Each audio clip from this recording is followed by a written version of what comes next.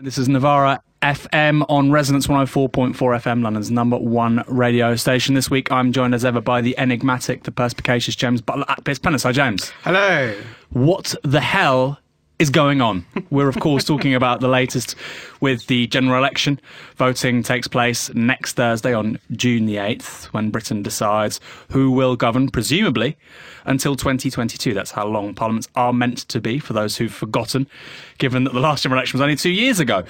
So, James, this morning a poll was out from Ipsos Murray, putting Labour at 40 and the Tories at 45. This is a phone poll, large sample, quite reliable. So this is really interesting, isn't it? Because all of a sudden we're looking at the possibility over the last week in particular of a hung parliament. Yeah, I mean, so remote, but there. It is remote, and one of the things we can do today is talk through, those likely scenarios, those possible scenarios about what we're likely to see after June the 8th. So the closing of these polls has been extremely unexpected. If you remember, 6 weeks ago, I went into this election thinking the polls were going to narrow a bit, but probably you could make more or less stable predictions from the polls as they were 6 weeks ago. I thought then that the Conservative majority would be about 70 seats. That was my private prediction at the time. I'm now having to think about revising that in the light of these polls, and we can come on to talk about what that would mean. Yeah. I mean, I'm a true believer. Yeah, I know. As listeners will know. And even I thought Labour would get 35%, which, if the polling is to be believed, the lower end of the margin of error. And by the way, people go, oh, you can't believe the polls. The polls were right with Trump, with Brexit, with 2015, within the margin of error, which is 3% either side, which is quite big, right? Yeah. But if we take, for instance, today's poll on the margin of error, Labour at 40, it means they're either at 43 or 37. And I was thinking 35, best case scenario. So 35% would seem highly likely at this point. By the way, that would probably be quite bad for Labour, given where the Tories are at. But I'm a true believer, and I thought that. And now Labour are regularly polling 38, 39, and today 40. Yeah, I mean, there's been some really significant variation in the polls that have come out in the past few weeks. And obviously those who are listening who pay very close attention to these things will have been perhaps a bit confused, because in the last election we saw a really strong herding effect. So pollsters reading each other's polls and sort of probably adjusting their models so things looked more or less similar. It's one of the things that led to that big shock, if you remember, on the election night when the exit poll came out and things started looking very, very different indeed. So it's worth asking why this is happening. And the thing that's really astonishing for me in the past week, but maybe just a little bit longer than a week, is Theresa May, who is conducting the strangest election campaign I think I've ever seen. She's brittle. She's never been brilliant at press conferences, right? I mean, she's not a kind of slick and oleaginous politician like David Cameron was. She's certainly no Blair. But she had a certain kind of, authoritarian, haughtiness to her. She kept it quite simple, and she did it. Yeah. She did that well, right? Yeah. And that was her vibe. Now she's not looking that way at all. I mean, she looks very, very anxious in press conferences. She looks.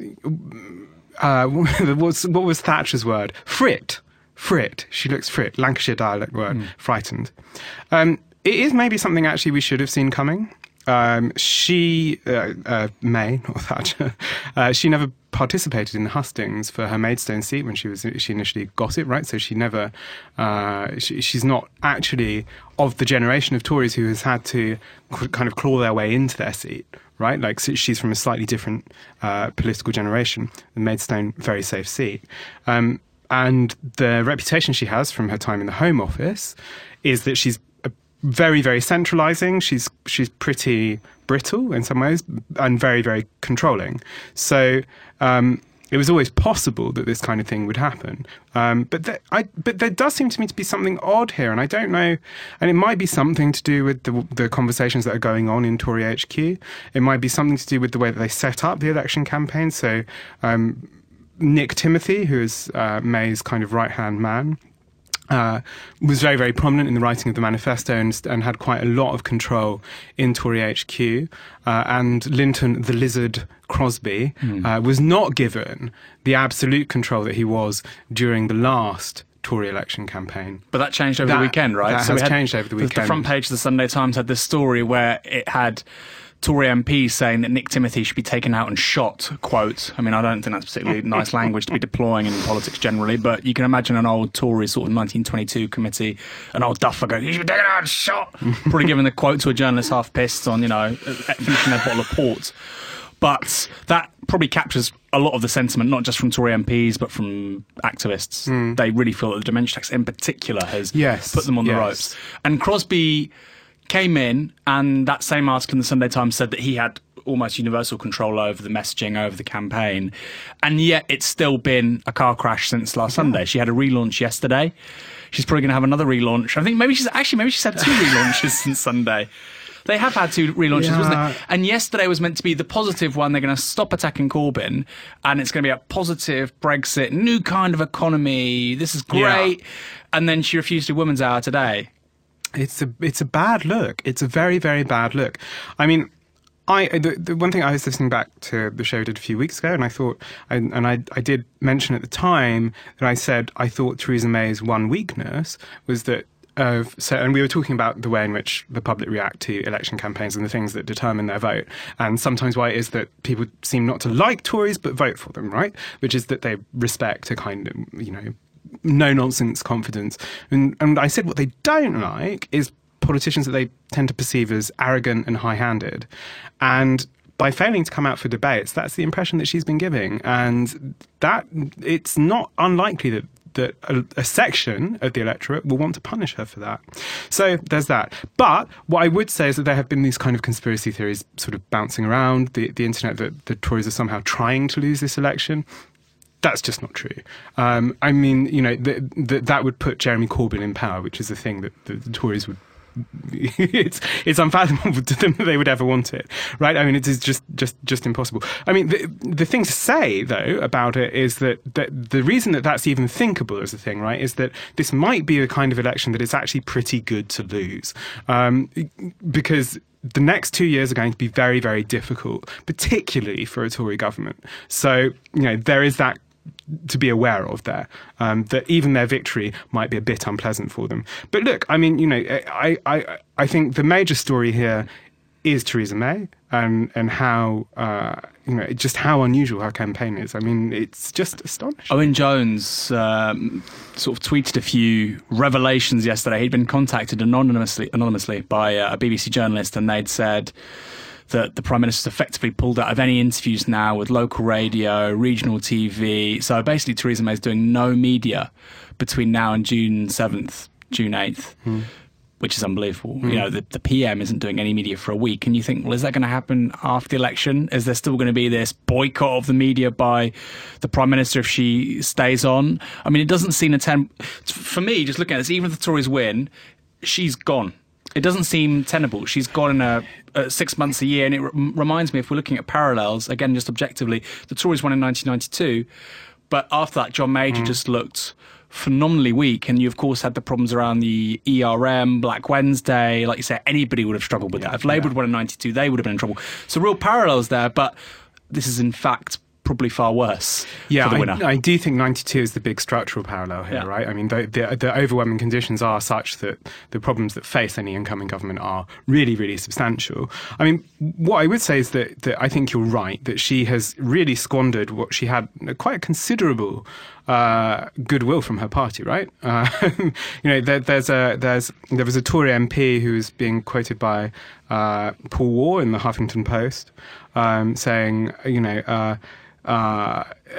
people on the doorstep are telling me she's going after pensioners. She doesn't know what she's doing. She doesn't answer questions on TV. And the MP says, I've switched from saying vote for her to vote for me. It's hard to understand how people in London who get paid a lot of money made such a cluster F, a word I can't say, on air at the moment. and he says it's totally shattered the confidence of the parliamentary party. So this is a big deal. This is a big deal. Now, some of that is going to be expectations management, right? Some of that leak and some of that conversation will be the Tories trying to manage expectation and motivate their own voters to come out to the polls. But you don't give a quote like that to a journalist if you're not really genuinely pretty angry. 2 weeks ago, it looked like objectively that there had been there was a major political question that we had to think about, which is that there seemed to be, for the first time probably since 1930s or so, a very clear and very cohesive right-wing electoral majority in the country, right? That they had cohered to a point where they were over 50% of the electorate. That seems less clear now, and maybe I was just judging things wrongly a couple of weeks ago. This wasn't remarked upon, actually, after local elections last month, but in the 2015 general election, and of course the left has said for so long, if only we had proportional representation, we'd have a progressive majority. Well, actually, in the 2015 general election, UKIP and the Tories got over 50% of the vote, or round about 50% of the vote. So if there was PR, they would have had a coalition. It probably would have been to the right of Theresa May, because we know that minority partners in coalition governments, when they're not weak melts like the Lib Dems, tend to be overly influential because there's so much power resting with them disproportionately. So there was that. But then with those local elections last month, actually the Lib Dem, Green, Nationalist, Labour vote was bigger than the UKIP Tory vote, which, whilst not really remarked upon, and people were saying, oh, look, Corbyn has to go, Labour are doing terribly, the Tories are doing fantastically well. The Tories hadn't picked up as much of the UKIP vote as people had expected. And yes, that's important because, like you say, it had seemed recently that we had a right-wing majority in this country for the first time since the 1930s. And there's some really good polling, actually, on UKIP voters from 2015 and where they're going. And the most recent data indicates that 35% of UKIP voters from 2015, 35% are going Tory, 20% are going Labour. And the presumption was that 75% of them would be going Tory. So something very strange is happening with that group of voters. I don't think they'll go Tory for a couple of reasons. To the extent people in the establishment within the mainstream media were suggesting, for a couple of reasons. First is foreign policy. Things like the war on terror. I think that bump with UKIP voters has transpired actually primarily since Labour have made that an issue. Secondly, many of them weren't actually that adverse to things like nationalisation, pay restraint, ending zero-hours contracts. So that socialist economic offer does really well with them. Thirdly, and this is huge, and again, the London-based media, we're part of that, so I'm not sort of lambasting it, but it can be a cliche, but it's also true because it is an echo chamber here, was saying that Labour had to resist Article 50, that Corbyn's position on Europe was absolutely wrong, that, the centre was where it's at. Well, the Liberal Democrats, rightly or wrongly, are polling 7%. And Labour, rather than losing votes to their right to UKIP on Europe, to their left in regard to the 48% of the Liberal Democrats, you may think that's a bad position they have, but it simply hasn't happened for three reasons. Yeah. I mean, I think that's true. And I think we can come on to talk about the Liberal Democrats because I think they're failing in this election and they must be pretty worried, and they must be pretty worried that they might not gain any seats at all. I mean, the seat composition might change, actually. But I think the other thing that this stuff reveals to us, and you're talking about kind of proportional representation there, and what that the way that might look in this country. I mean, the other thing to remember is that there are like multiple factions within something like the Tory party, which would probably split apart under PR. And one of the things that May will have to confront after an election is that those factions, of which she's not a part of any of the factions that have been dominant in the Tory party for the last few decades. She's not a kind of Thatcherite. Right, she's not kind of Hayekian of some kind, and she's not a kind of metropolitan, a liberal basically. Right? Yeah. I mean, a social and economic liberal. Yeah, metropolitan liberal, really. She's a Christian Democrat. She's an authoritarian Christian Democrat. And sometimes people say, well, that's like the natural politics of this country, and that she has the potential to unite a huge proportion of the electoral base behind her. Doesn't look like that's happening.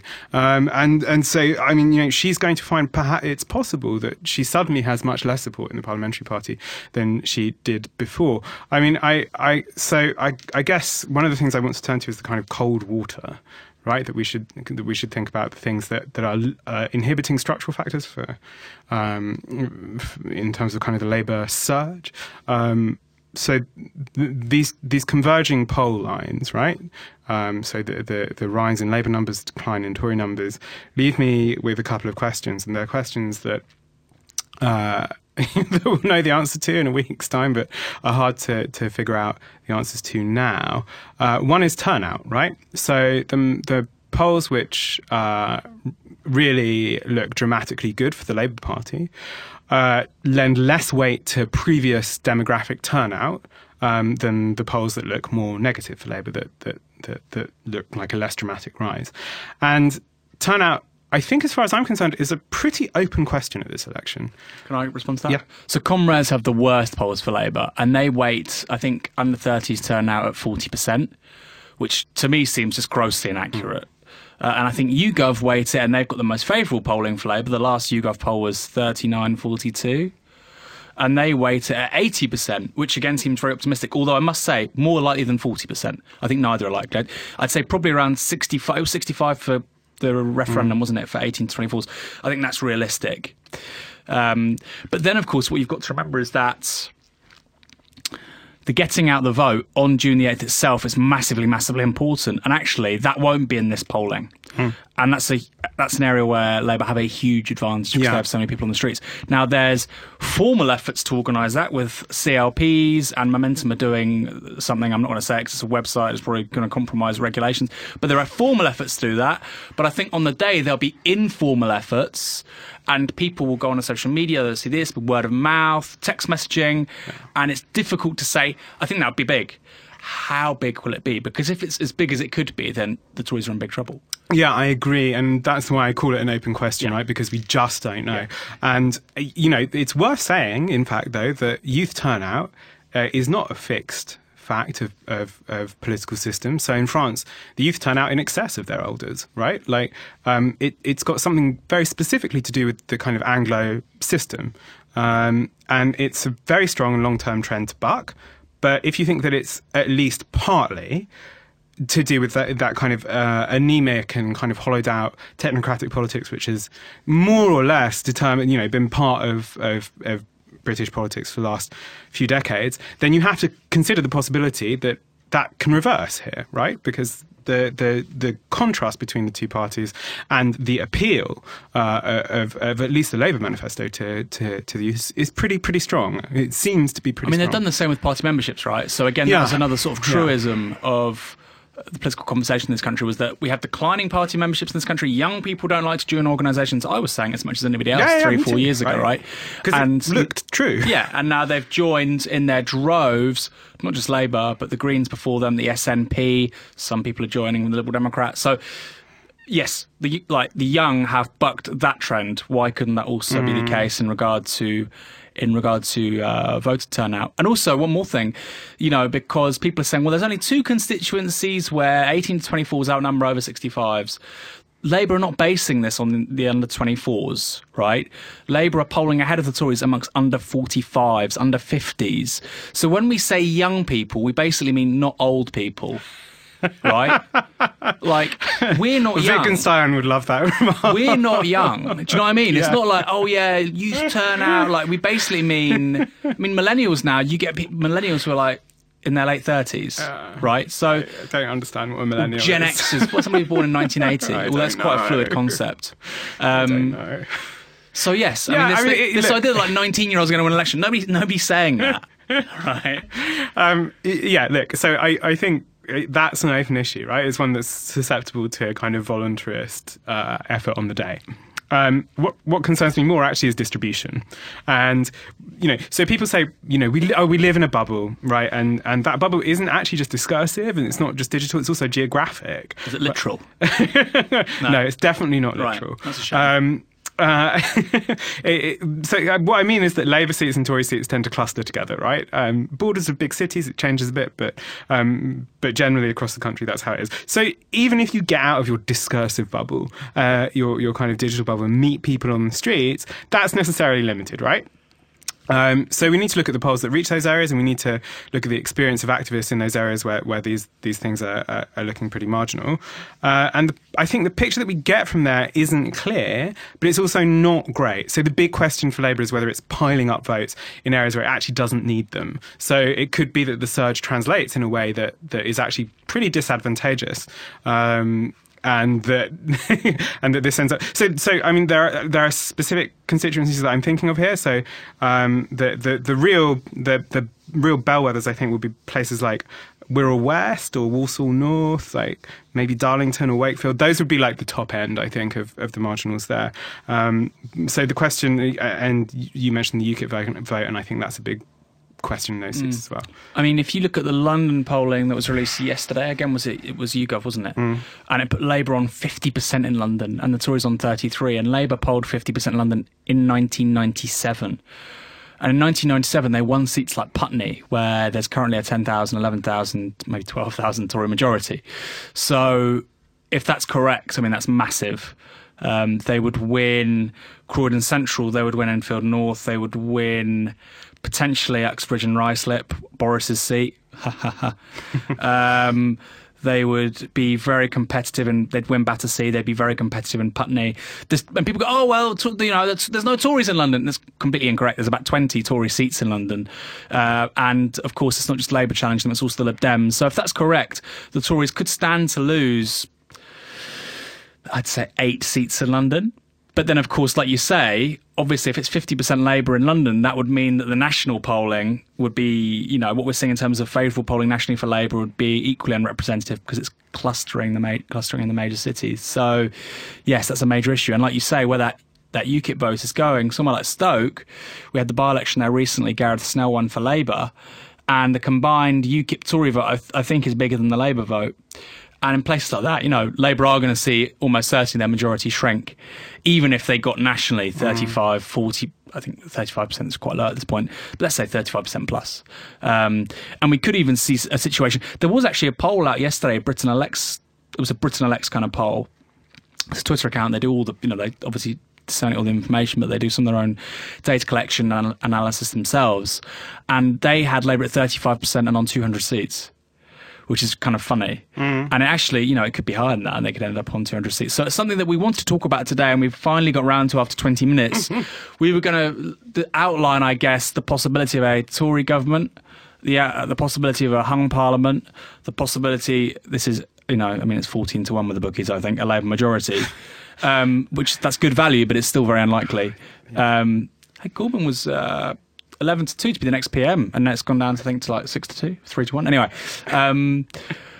yes, so there's those three possibilities, and then we want to basically talk about how we think the left should respond. What would be a politically appropriate response? I think that's true. I think all of the scenarios bring up different questions, right? Like, and there are like also two Tory scenarios, right? Like, which is a large and small majority, or a minority, Tory minority government. Yeah, Tory minority government would be really weird. Yeah. What I would say, what will require kind of, so before we go into this, is that in any of these scenarios, I think there is a couple of issues that require kind of extra parliamentary pressure on the political process, and the top one of those, of course, is migration. I bang on about this all the time, but I think it's true. At the moment, it seems to me that the Labour manifesto in particular is, the Tory manifesto, as we said last week, is probably the most xenophobic political manifesto that the Tory party has issued in a long time. The Labour manifesto has its faults, I think, on migration, but I think it's about as far as the party could move, and it can only move further left if there is really significant pressure, and that will require building a political consensus outside of the Labour Party first, I think. It requires conduits for that within the party as well. Like, I don't think it's acceptable for people in the Labour Party to say, oh, well, because I'm in the Labour Party, I can't really say anything positive about migration. That is wrong. But, the pressure has to be built from outside as well. There will also, I think, because of the consequences of Brexit, likely be real pressure to, in inverted commas, turn the economy around. And the policy prescriptions for that will probably be austerity. that requires major public argument. This is a Tory government scenario. The other thing to say, and it really should be part of the campaign, but it's not, is that Hunt's moves on the NHS during the election, and Caroline Malloy, who's excellent NHS head, she writes very perceptively on the way that the government treats the NHS. She points out that there is basically an argument being made that given the nature of changing demographics, the way we fund the NHS will have to change, and that is laying the groundwork for really extensive privatisation, I think. So we have to tackle that.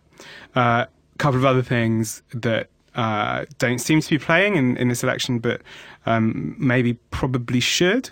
One is that after it's done, there is an election law that has gagged significant parts of civil society and made it impossible for them to intervene in the election, including in areas where they are undisputed experts, and it just cannot be allowed to stand. It is absurd that specialist organisations dealing with major social issues are unable to give political opinions in this election. It just has to be done. That law has to change. It is absolutely unjust and it's absolutely undemocratic. Is it representation of people? It's lobbying act. It's the lobbying act. But previous to that as well, I mean, interest representation organisations. Yeah, it was under the Representation of the People's Act. Is that it? Yeah. I mean, that's bananas. Like a housing charity can't say which party has better housing policies. Yeah. It's bananas. Oh, there we are. Isn't it? Yeah, it's completely. The other thing to say... That's literally why they exist, to influence government policy. Yeah. That's literally why they exist. Yeah. The other thing that I would say is that maybe the thing that has struck me about the way that manifestos are dealt with is that the promises in the Labour manifesto, as with some of the others, the Lib Dem manifesto is also pretty specific. Not that it necessarily really matters. The promises in the Tory manifesto are largely say we will consult on this issue. When they're asked about, we will consult. And that is a very, very deliberately vague way of dealing with these problems. It should be obvious, but it's worth pointing out. So let's move on, and so let's talk about Tory win.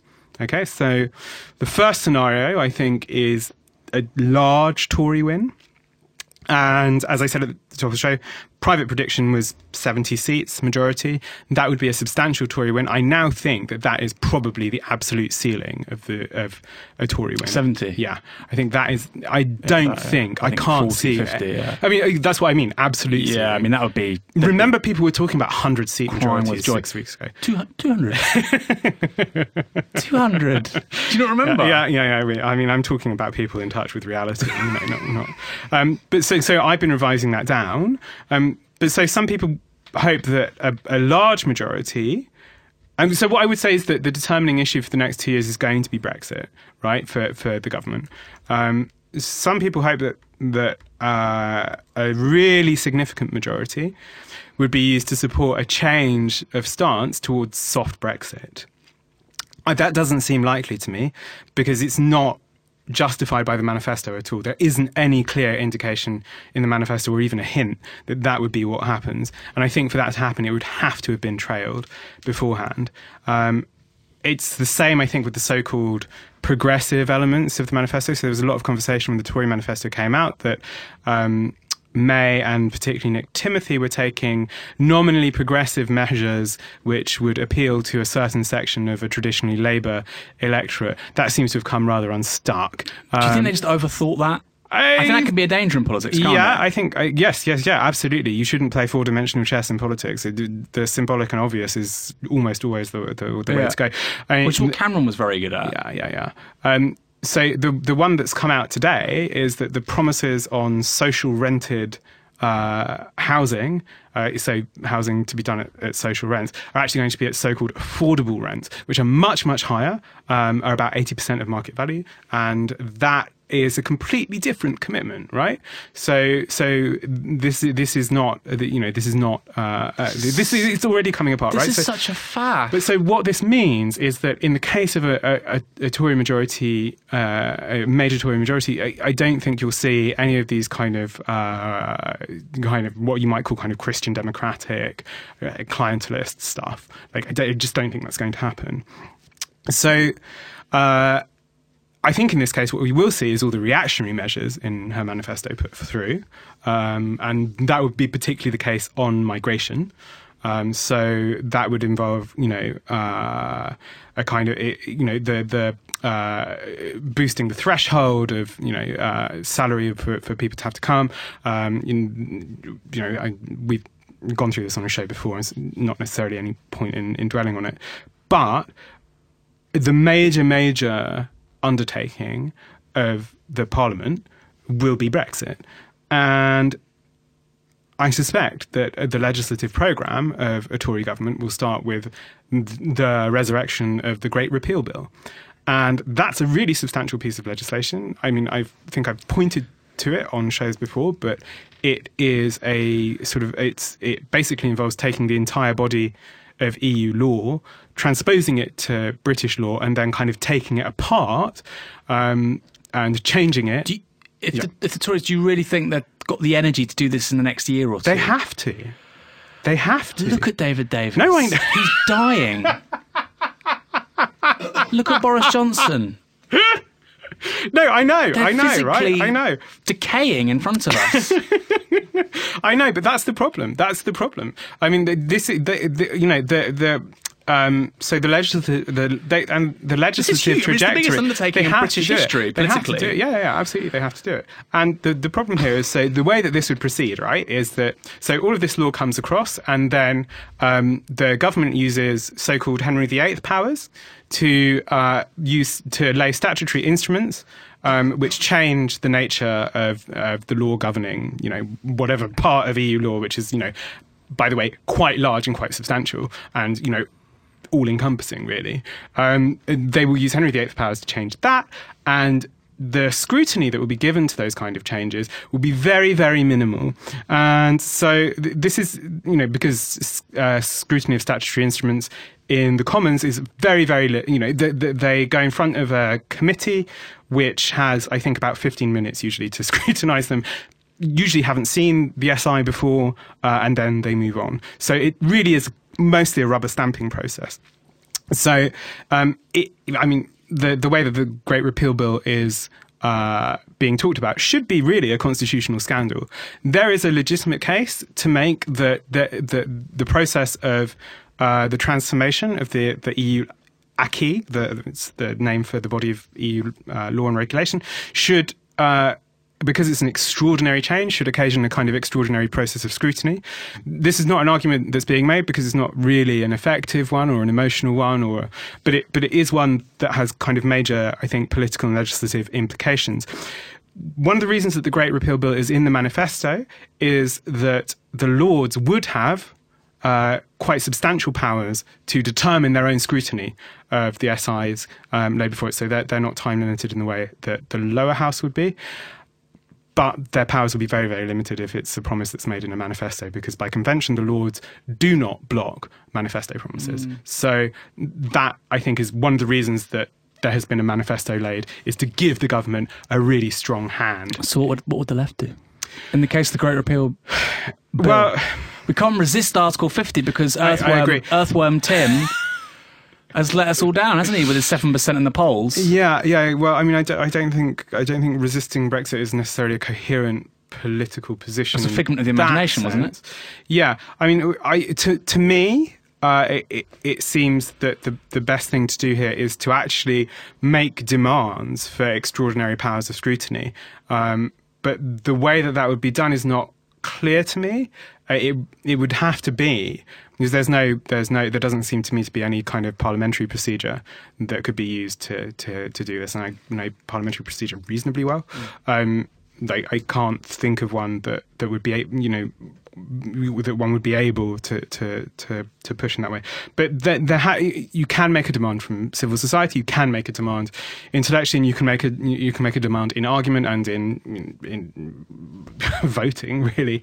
That says, we need to have power. We need to have extraordinary scrutiny here. I don't think there is any means of influencing this other than a legislative one and other than quite a remote technocratic one. It's one of the real problems about Brexit, right? So going to the streets won't stop this? No, of course not. How would it? That's sort of yes, if you burnt down the Palace of Westminster, it would... No. I'm not saying that people should do that. That's important. I'm not saying that anyone should go and think about... it's neither instruction nor incitement. But what I would say is that there is almost no means of acting on this. And this, by the way, is one of the problems with this kind of organisation, this kind of politics, right? And it's one of the reasons that it's very difficult to influence the EU itself, right? Because there isn't, it's not susceptible to the same kinds of political demonstrations that individual state legislatures are, but it's also, its bodies of lawmaking are very, very insulated, just like the Henry VIII powers would be for a government. So, you can't. Street demonstrations. It doesn't necessarily make direct action sense. I mean, yeah, but how? Like you so can't. I'm that's the point. Is you can't shut. You can't shut down like law. It doesn't really work. You could. Yeah, you can't occupy Strasbourg. No. But yeah, I mean, look, you could possibly, I don't know, call a general strike. But look, I mean, the civil society bodies that would do that do not have the strength to do that. Frances O'Grady, I mean, she was saying... she loves bits of the Tory manifesto. She's dreadful. She's dreadful. She makes Brendan Barber seem like bloody Leon Trotsky. Yeah, look, so the thing to say here is that, look, this is one of those situations where legislative and formal political action is where the action is at. I am, as you know, a big supporter of direct action, a big supporter of political demonstrations. I'm a big supporter of action outside the confines of representative democracy. But there are large parts of our society that are only susceptible to political action, and that I think is something that the left has tried to avoid facing, but I think is gradually facing up to. But we're starting on the back foot. So that's the thing about Brexit, right? Like, is that this is going to dominate the Parliament, but it's also going to be. We're going to have to think seriously about how we get our claws into it, right? Like how anyone holds the government to account on this, right? Because as far as it's gone thus far, there are very, very few mechanisms for scrutiny. Now, look, obviously Brexit will proceed. And it will probably proceed as badly as possible, given the way that May has been setting it up. She's set up the possibility of walking away from talks and stuff like that. And at some point, right, the kind of superposition has to collapse. Like you can't, all the things she's saying, like that we're going to, that mutually contradictory things are going to be possible. That has to stop at some point, and it will stop in negotiations. So negotiations are a bit of a poison chalice there, especially for a Tory Prime Minister who is not necessarily going to be able to row back on previous commitments, because remember, she was a Remainer, and so if she is Prime Minister and she remains Prime Minister, then she is committed in order to keep the kind of quite heavily right-weighted coalition and quite heavily nativist-weighted coalition behind her. She really doesn't want to row back on her positions. Can I just say something? It's going to sound a bit strange. I just genuinely don't think any of this is going to happen. And that's not to say that I think there's going to be a Labour government, but just you saying this now, obviously the intention of our show was to talk about these various outcomes. It just seems to me bizarre, frankly, that Theresa May is capable. She's not going to. I just don't see how she can do this. If she hasn't got the energy to do Woman's Hour, how the hell is she going to get Britain out of the EU? I don't know. I suppose in this situation, the other thing, or the flip side of it, is that this is probably the worst situation for the Labour Party, right? I mean, case of a massive Tory majority, then it looks to me like civil war will ensue. But the serious question for the left generally, I think, in regards to the Labour Party, is that if this parallel with 1992 is true, then you're talking about, what kind of Labour Party is in government after the May. Can I just say, collapses. My people were telling me last week that my people were telling me last week, Yvette Cooper and Chuka Umunna were fighting over who would be the candidate to succeed Jeremy from the right. And they couldn't decide. So they're both going to run. A la Angela Eagle and Owen Smith. I mean, this is a really impressive, inability of anyway, I mean... It's mind-boggling. But... to be that inept. Yeah, I mean, so the other scenario is a small win for the Tories. Which seems the most likely of all the scenarios now, right? And obviously, we should think about what counts as small. Is it, the majority she has, if that's just retained, that is a disaster that would ignite... What is the majority? It's 12 seats. I mean, no, but if you bring in the DUP and all that... I don't recall, but it's not it's getting to massive. near 20, isn't it? Yeah, it's not massive. And obviously Sinn Féin don't sit, yada, yada, yada. Yep. Imagine if Sinn Féin gave Labour a majority. Sinn Féin will never take their seats. Imagine that. Sinn Féin will not take No, I know. seats. No, I said the exact same thing to somebody when I said they haven't taken their seats since 1918. Right. For the reason, they will not take an oath to the Queen, quite rightly. The second biggest seat, party in Stormont now. Yeah, I know, but they're legit political party, right? Absolutely. They always have been legitimate political parties. I mean, legit isn't like they're heavyweights. Yeah. The third biggest party in the Republic. Yeah. So yeah, 10 or 20 more might be just about survivable for her, but I think probably not. She will be diminished immeasurably in any case, so she'll be very, very weak. There's a question about Tory gains in Scotland, East Renfrewshire maybe. The strong kind of unionist messaging of the Tories in Scotland is finding an audience, I think. Although Labour catching up there as well. Yeah, I mean, look, but there are seats in Tory, the seats in Tory, seats in Scotland that used to be Tory up until 97, and you might see that realignment going back. And historically, actually, the Tories have been a real force in Scotland. Up until 1955, there was a big Tory vote. In they had Scotland. the majority of seats in Scotland in 1555. They won over half the vote. Yeah. I can't remember the number of seats, but I was looking at vote totals, and they won over half the vote. I mean, Thatcherism had no purchase there, but it's not the 80s anymore. 700,000 people in Scotland voted for Brexit. That's a big constituency for the Tories to look at. So, I to my mind, it surprises me that, and it's difficult with Ruth Davidson because she marks herself out as being distinct from Theresa May. But it seems to me that it surprises me that she hasn't been linked to the Westminster Party more.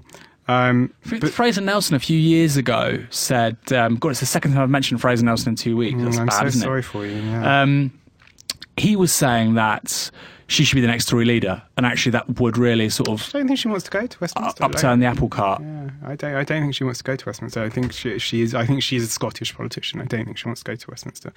But yeah, so this is the most difficult scenario for Theresa May. She would probably have to go, but it's not clear who there is to replace her, frankly. There's little obvious front bench talent. Amber Rudd in that scenario would probably... Yeah, I don't know that she would keep her seat. Hastings is looking very ropey. Yeah. Is it Hastings and Rye? Hastings and Rye, yeah. Incidentally, I mean, the way she talks about her constituents in Hastings is appalling. And it surprises me that they haven't punished her. I mean, they might punish her for it. Who knows? But, I mean, Osborne's return, no. No. Bojo is a no-go. Bojo could lose his seat. Yeah. I mean, it's unlikely. It's highly unlikely. I think almost undoubtedly he's going to end up being in a marginal. Mm-hmm. That majority is going to be massively sliced down. You can't have the Prime Minister in a marginal. Yeah. So it seems to me that there are also powerful interests in this scenario. And the question that I've had for a long time, since June the 24th, is when capital, so the agglomeration of all capitalist interests, will discipline Theresa May for Brexit. Because it's not in the interest of capital. It was in the interest of a very small fraction of capital and not a dominant one in the Tory party. We've wondered this for a long time. She doesn't seem to ever have been, she doesn't seem to be encountering much resistance from capitalist interests over the kind of Brexit course. And one would expect, definitely in that scenario, some heavily indirect pressure put on her. It may even be that proxies in the party just mount a kind of leadership decapitation strategy. You know who I think we're going to replace her? David Davis. Oh, God, really? Can you imagine? I mean, he looks extremely uncomfortable where he is. He looks physically unwell, but I mean, they all do, to be fair. But he never forgave...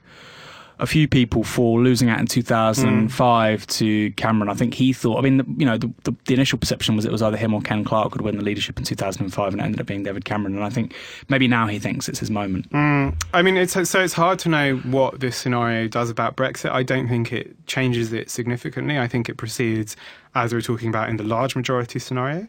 I think it's actually even likelier to be more susceptible to hardliners here. So some people say that in the case of a very small majority, then actually Theresa May has more wiggle room because she can then say to the EU, look, you've got to give me concessions because these people have real strong control over me. But look, it's hard to know what the composition of her majority will be. If she's sailing home on UKIP votes, she'll feel beholden to them. It's a very, very awkward electoral coalition in that sense. But look, there doesn't seem to, it kind of hegemonizes the right, but there is a strong kind of global capitalist cleavage with a kind of nativist protectionist stance as well. So there's a strong kind of pulling apart of her, which she has to straddle somehow. And there will also be serious fears about the UK economy as Brexit proceeds. So, in that scenario, I really, every time I think about how this is going to go, I just don't understand how she's going to do it. We started the show with a poll that came out today. It's Ipsos Mori and the Evening Standard one, and then I've just seen, so the headline voting intention, and obviously that basically only takes into account people who are saying that they're very likely to vote or they're from certain demographics, which obviously that's intelligent way of doing things. But all giving a voting intention, so it's not weighted. Labour actually ahead.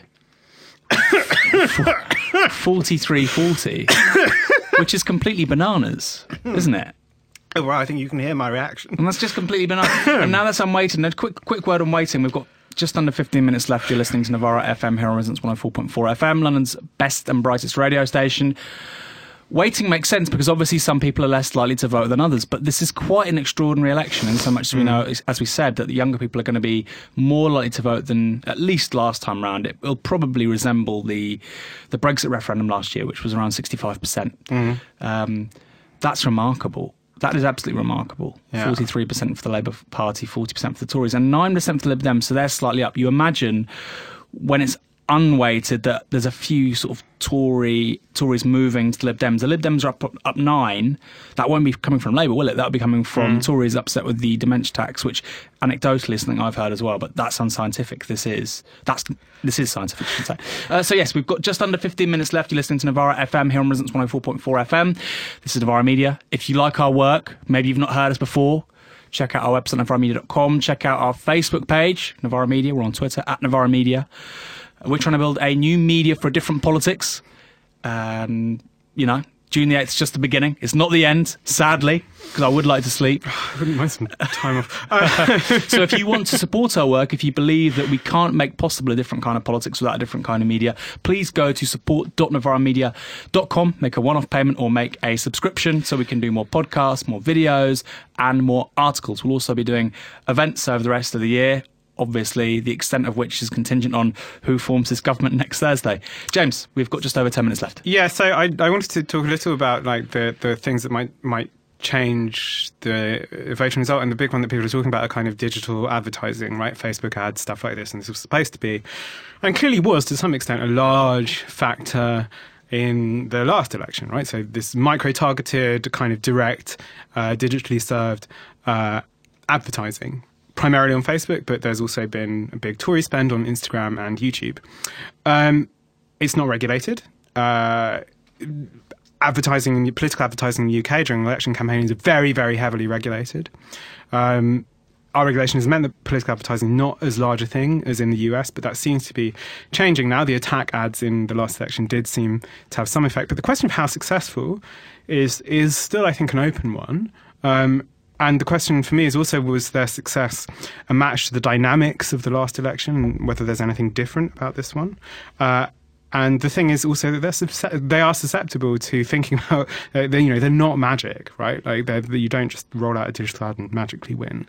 Can I just say, in the US election, so the Republicans and Donald Trump obviously spent tens of millions of dollars in the final few days targeting African Americans in the Rust Belt, basically saying don't vote for Clinton, and that worked. that probably did win the election. Now we know, we have all the data. Obviously, Trump prevailed because of that Rust Belt vote. And there was a surprisingly low turnout amongst African Americans in those states. So it seems to have been effective. But like you say, if somebody's got a friend sharing content that says the Tories are terrible, and then they've got an advert from somebody they've never seen before saying the Tories are wonderful, then I just don't know how much cut through that's going to have. Yeah, I mean, so the flip side to this is the social media factor of this election, which has multiple levels. But what's striking to me is the way it drives media coverage. And Corbyn has been very, very, very strong here. It's been a really kind of full spectrum campaign. And what's been really interesting to me is that, and there's a question here about like cart before horse, is that it's certainly driven, I think, the repolarization, or is one of the drivers, but also affected by feedback loop, right? The repolarization that we've seen in the two main parties in UK politics is such a strong feature of this election on both sides, right? So, I mean, and in fact, on that, it's worth saying that under Corbyn, like, Labour has seen the biggest increase in poll ratings for one of the two main parties in any general election campaign in history. So, to quote John Curtis, who's like the psephologist in chief of of this election, as it seems, if it transpires at the ballot box, it would be the biggest increase that any of the two largest parties has managed to achieve in an election, and that is really quite a remarkable thing to think. So, it's worth thinking about why that is. And so we can... I mean, the shifts that we've seen in British politics since 2008, obviously the global financial crisis, austerity, almost the end of the union, now leaving Brexit, these kinds of moments in the history of Britain, at least over the course of the 20th century, led to realignments of political parties. So you had both the Liberal Party and the Conservative Party, actually, in the 19th century. God, my history is really showing up now. Well, you have ruptures over, for instance, things like Home Rule, with the Conservative Party in the 19th century for Ireland. And in the 20th century, you see it with the Liberal Unionists and Lloyd George and Asquith, going separate ways. So that's normally what would happen. A party would break up under these kinds of conditions, and we've not had it yet. So, I mean, that for me would be the sort of structural explanation for the breakthrough that Corbyn's making. In the absence of that event, of a third part or fourth party being created, or one of the two major parties splitting, I think this was possibly inevitable. I didn't think it would happen in this election. Yeah, I mean, and I think it's a feature of the British political system that this has happened inside a social, a sort of social democratic party rather than, outside of it. So, I was thinking this morning about why is it that this has been a kind of very successful campaign for Corbyn. Because the theory was right, and we must remember this, that both the kind of so-called moderate Labour MPs, sort of right-wing Labour MPs, and various commentators, was that the more people were exposed to Corbyn, the more they would loathe him, and that seems to not be the case. It seems to be the case that certainly seems the case with Theresa May, but Corbyn is very good at looking human in public, which is the thing people like in politicians, and we haven't really had a politician who can do a passable human being impression for a long time. It's so it's a big deal. It's really true. I mean, who would you say was the last PM that did that? You'd literally have to go back to the 70s, wouldn't you? Wouldn't you? Yeah. Maybe John Major in his way, but he was just not liked for various reasons. Yeah, possibly Major, but to a far lesser extent. The Brexit position seems to have worked for them, so they kind of sliced the Gordian knot, at least among their among their own base. It helps that the Tory manifesto was as bad as it was, and as kind of really sort of dour and really kind of, and I think it was a misreading of the electoral position to say, look, we can get away with, outlining some really quite harsh and punitive adjustments to the kind of financial structure of government in this country. And I just don't think that's true.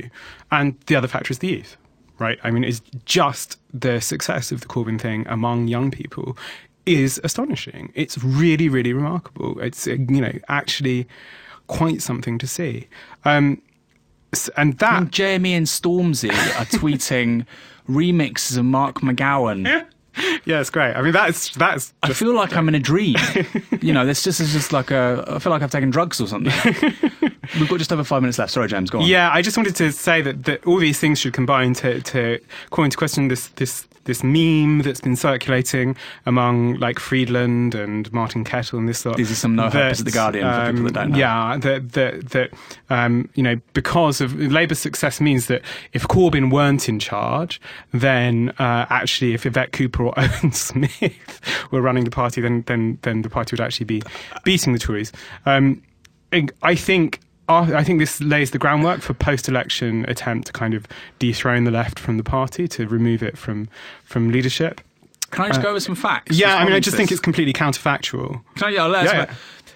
Labour lost 5 million votes between 1997 and 2010. 5 million votes. They lost seats at every single general election between 1997 and today.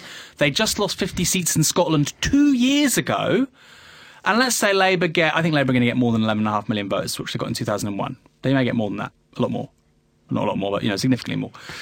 And they're going to frame that as a loss. How can you say that a political project which lost 5 million votes over 13 years would have done better than that? The reason why Corbyn's doing so well is because we've seen a shift away from triangulation. It's a values-driven project. It actually stands for something. People can comprehend it. When you were going to people and you're saying, what do you think of Ed Miliband's position on tuition fees? He'll still have them, but there'll be £3,000 instead of £9,000. Or with, rail, we'll bring the East Coast Line into public ownership, but the rest will be privatised. People go, what the hell are you talking about? I have no idea what you're talking about, Or with the energy cap, what are you talking about? Whereas Corbyn, they go, public ownership, I understand that. But I mean, it's just, again, it's about the overthinking thing. So, I mean, again, like you say, they're laying the groundwork here for something, but it's just completely at odds with reality. It's like they've taken ketamine or something. They're like in a parallel universe, like everything around them is turning to Play-Doh or something. Yes, I mean, I think it's worth saying that this way of approaching politics, that you could replace someone at the top, and that this manifesto would somehow have happened without Corbyn at the leadership of the Labour Party, is just completely untrue. And you must remember that these are people who wanted Labour to adopt the position currently taken by the Liberal Democrats. And so, I mean, there is a real empirical evidence that this is not a strong cut through. I mean, maybe in a small part of Hampstead it's cut through, but not across the country as a whole. And so I think that's important. Who wants another EU referendum? And look, who wants another EU referendum? 5% of the country? God, I really don't. But look, I mean, it is important to say that, like, actually, these people are also, remember that Yvette Cooper had to go away and think about what she believes in. This was leaked, as this was, part of her, her camp talking to the press recently. She had some time to go away and think about what she believes in. She's a woman who's in politics. Surely she has some beliefs already. Owen Smith was unable to conduct a campaign without gas. Anyway. She's a former Home Secretary. Yeah. So anyway, look, the point to make is that the position of the Labour Party in this election is a cohesive one, right? It comes from the membership surge, which is to do with Corbyn and to do with the politics that Corbyn represents, and that's where the manifesto comes from, and it's where the energy and the base comes from. These positions are not extricable from each other, right?